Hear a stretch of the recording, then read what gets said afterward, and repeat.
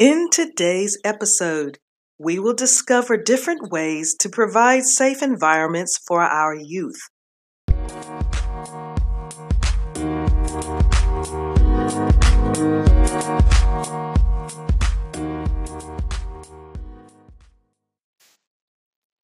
Peace and blessings, family. This is Elegant Granny, your creator and host of the Proactive Eye podcast. Did you know I was a published author? Yes, Your Granny Forever is published. The title of the book is Love's Celebration, and it is a book of 30 days of poetic affirmations you can use to be mindful of how great you were created. There is also a Love's Celebration workbook that support you with prompts, asking questions for you to consider as you are on your journey of loving and respecting yourself more. You can find these items on my Linktree. I'll be sure to leave the link for you in the show notes and on the blog so you can get your copy today. I'm also an upcoming author on an anthology which is scheduled to publish in early August this year. I will keep you posted on the interview date, which is set for June 16th, so you can drop in and join the conversation. And now, to the show. Last week's episode was the first installment of Providing a Safe Environment for Our Youth series, and we began with what is considered unsafe.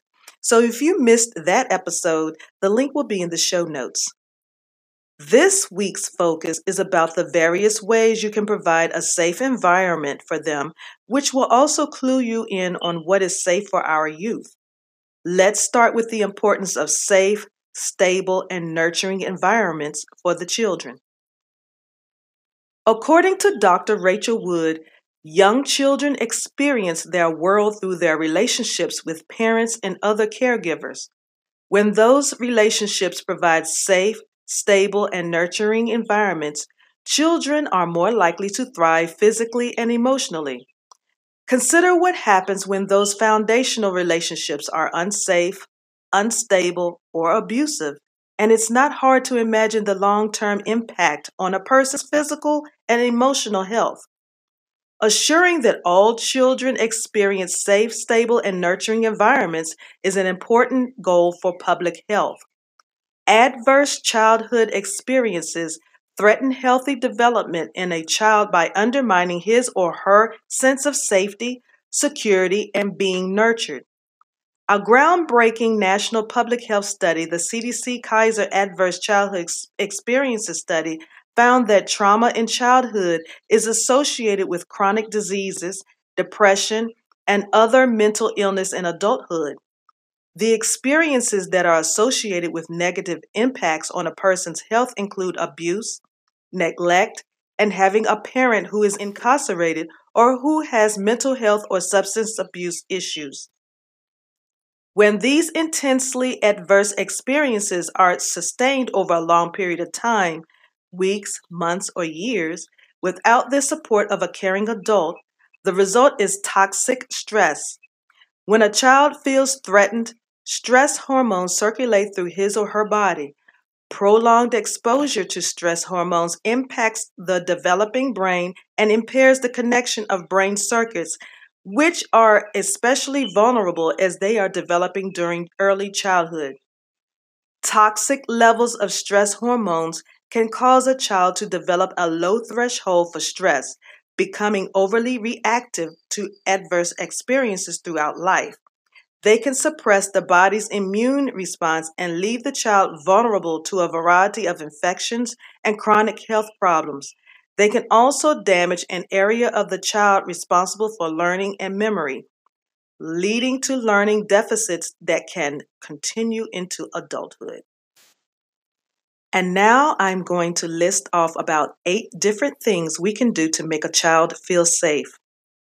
The first being, don't yell. Take a moment and think back to the last time someone yelled at you. How did it make you feel? It probably made you feel sad or angry or maybe even both. No one likes to be yelled at, and children are certainly no exception to this. We all get things wrong sometimes or make a less than perfect decision. Children should be taught that it's okay to make a mistake without worrying about feeling shamed or mad at. Shouting can cause fear and reciprocal anger in children and may adversely affect your future lines of communication with them. Let them be kids. Playtime is absolutely necessary for learning good motor and social skills. That's not to say they should be free to hang off the ceiling fan or draw on the walls, but the freedom to explore their surroundings and express themselves in an appropriate physical way is crucial to proper development. Encourage their curiosity and creativity by allowing them to discover their world in a safe, controlled manner. Nurture their sense of adventure while making sure anything unsafe is out of the way. Take care to make sure any potential dangerous items are put away, such as cleaning products, choking hazards, things with sharp edges, etc. And allow them room to play, imagine, build, and dream. You can read to them. Reading aloud to young children is often cited as the most single important thing you can do to ensure they develop the language skills they'll need to be an effective communicator later in life. You can start even before they can talk.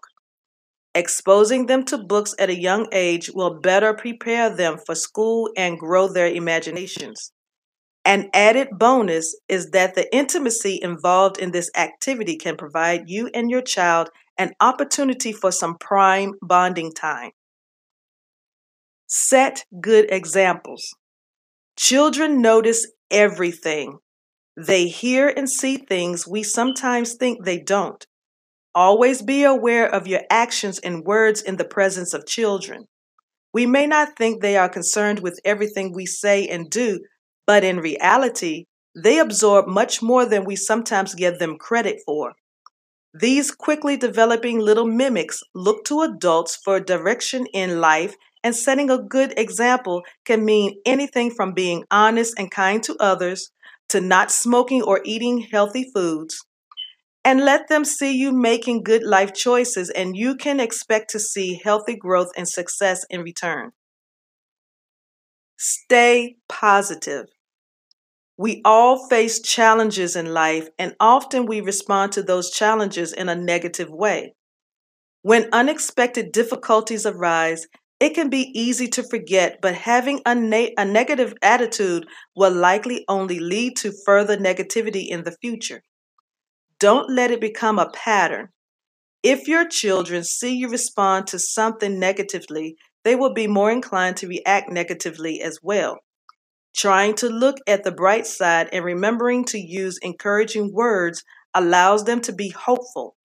Even when disciplining, it's important to always use kind words to avoid further feelings of hurtfulness or a lowered sense of self-esteem.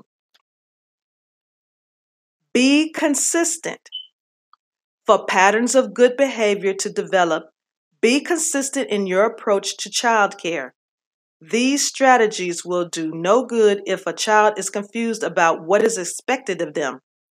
It's important to know how they behave in external environments too, so to take some time to get to know their teachers, daycare staff, or after-school program leader, wherever they spend the most time out of the home. Be honest and straightforward. Phrases like, "because I said so," or "those are just the rules," are unhelpful to a child trying to navigate the confusing intricacies of how to be a part of society. Explain to them why these things are important. Although it may feel easiest to rush through awkward conversations with your child, try to resist the urge to do so. Build your bond by leveling with them. They'll respect you for it and relate better to others as a result. Children can ask a lot of questions, and none of us have all the answers. Don't be afraid to say, "I don't know." What's important is to nurture their desire to learn about the world around them. Fuel their curiosity. Use these questions as an opportunity to bond with them and suggest you find out together. They'll respect your honesty and begin to develop a love for learning and new knowledge that can last all their lives. Display affection. The importance of this can't be overestimated.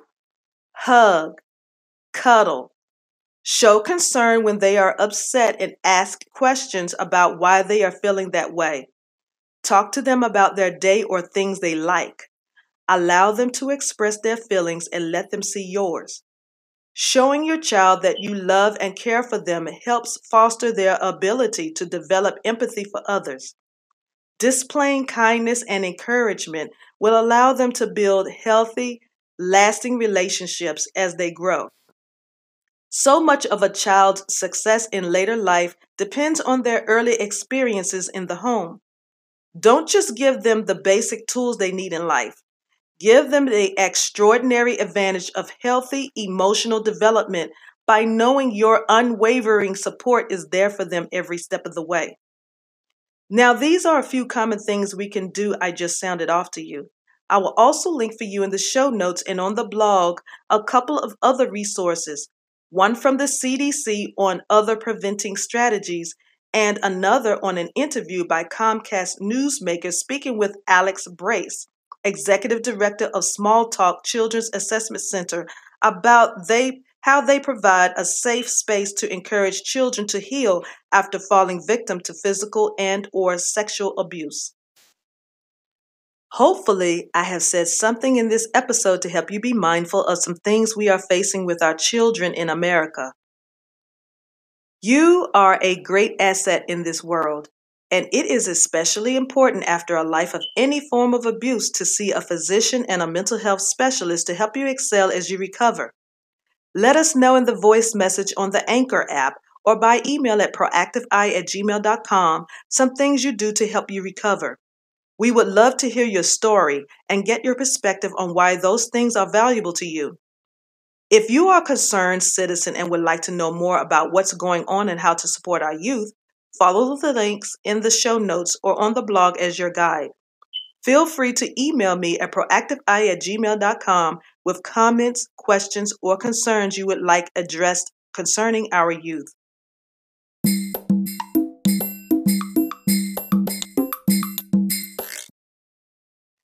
It has been a pleasure sharing with you today.